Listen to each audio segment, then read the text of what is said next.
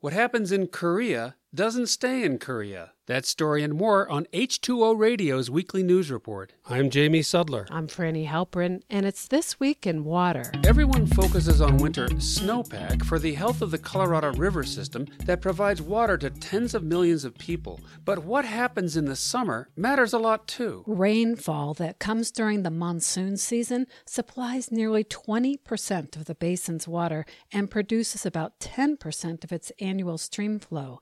Most of that is generated primarily in the higher elevations of the upper basin. Rosemary Carroll, a scientist with the Desert Research Institute, studied how important monsoon storms were after noticing how weak the season was 2 years ago. Monsoon describes a weather pattern, not one event, that brings numerous thunderstorms over a period of weeks or months. Carroll found that in cool years with adequate snow, the monsoon rains generated more stream flow, but during warmer years with less snowpack, dry soils acted like a sponge, soaking up moisture, and less monsoon runoff made it into streams. So, if climate change brings less snow, the implication is that the important contribution of the rains, even in a more normal monsoon season, will not be enough to mitigate the shortfall.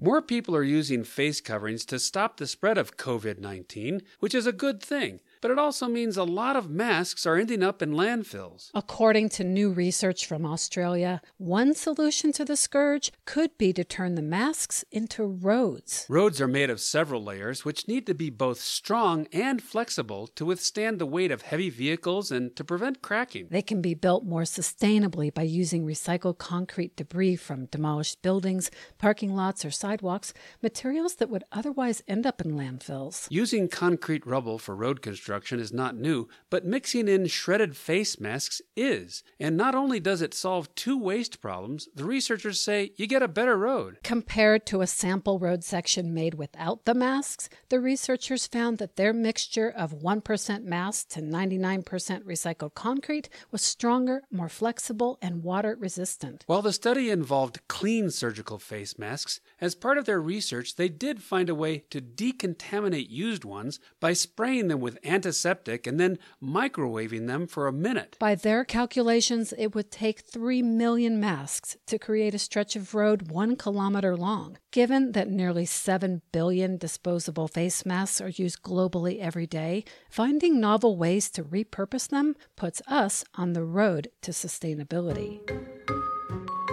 Last September, wildfires raged in Washington, Oregon, California, and other parts of the West, burning millions of acres and blanketing communities with thick smoke. At the same time, hurricane-force winds in Utah caused 1 death and widespread damage. Now, there's evidence that those devastating events in the U.S. were linked to 3 destructive typhoons that hit the Korean peninsula within 2 weeks of each other. Scientists from Utah State University explained that each Korean storm contained enough energy to unsettle the jet stream, creating an atmospheric wave train that further amplified the likelihood of strong winds across western North America. The wave trains happen when typhoons track far enough north to reach the jet stream, and many researchers believe warming seas due to climate change might be a factor in typhoons reaching those higher latitudes. As extreme weather increases in one part of the world, it might not be surprising to see consequences in other regions.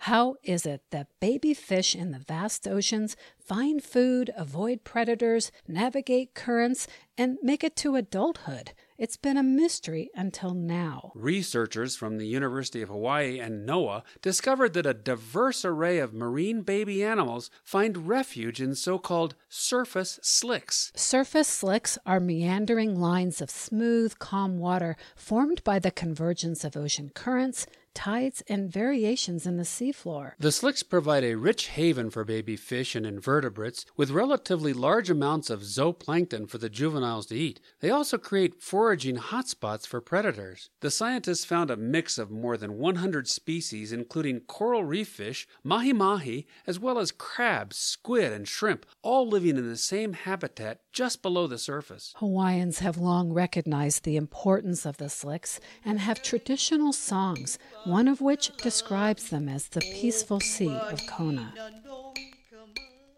And finally, oh, hold on. I'm getting an email from my spinach. That's conceivably what a scientist at MIT might say about their plant nanobionics research. Engineers there have turned spinach plants into lab partners who will send an email when they detect toxic materials in groundwater. When they started their research in 2016, they put nanosensors on spinach leaves to allow them to detect chemical compounds used in landmines and other explosives. When one of these chemicals is taken up by the plant from groundwater, carbon nanotubes embedded in the leaves emit a fluorescent signal that can be read by a small computer with an infrared camera that sends a message to the scientists. In the team's latest research, they used sensors to monitor arsenic, a toxic heavy metal often found in rice-growing regions. Because plants, through their extensive root network, can detect small changes in soil and groundwater, they know long before we do when there's going to be a drought or if pests are in the area. Plants are sending out information all the time, and with nanotechnology,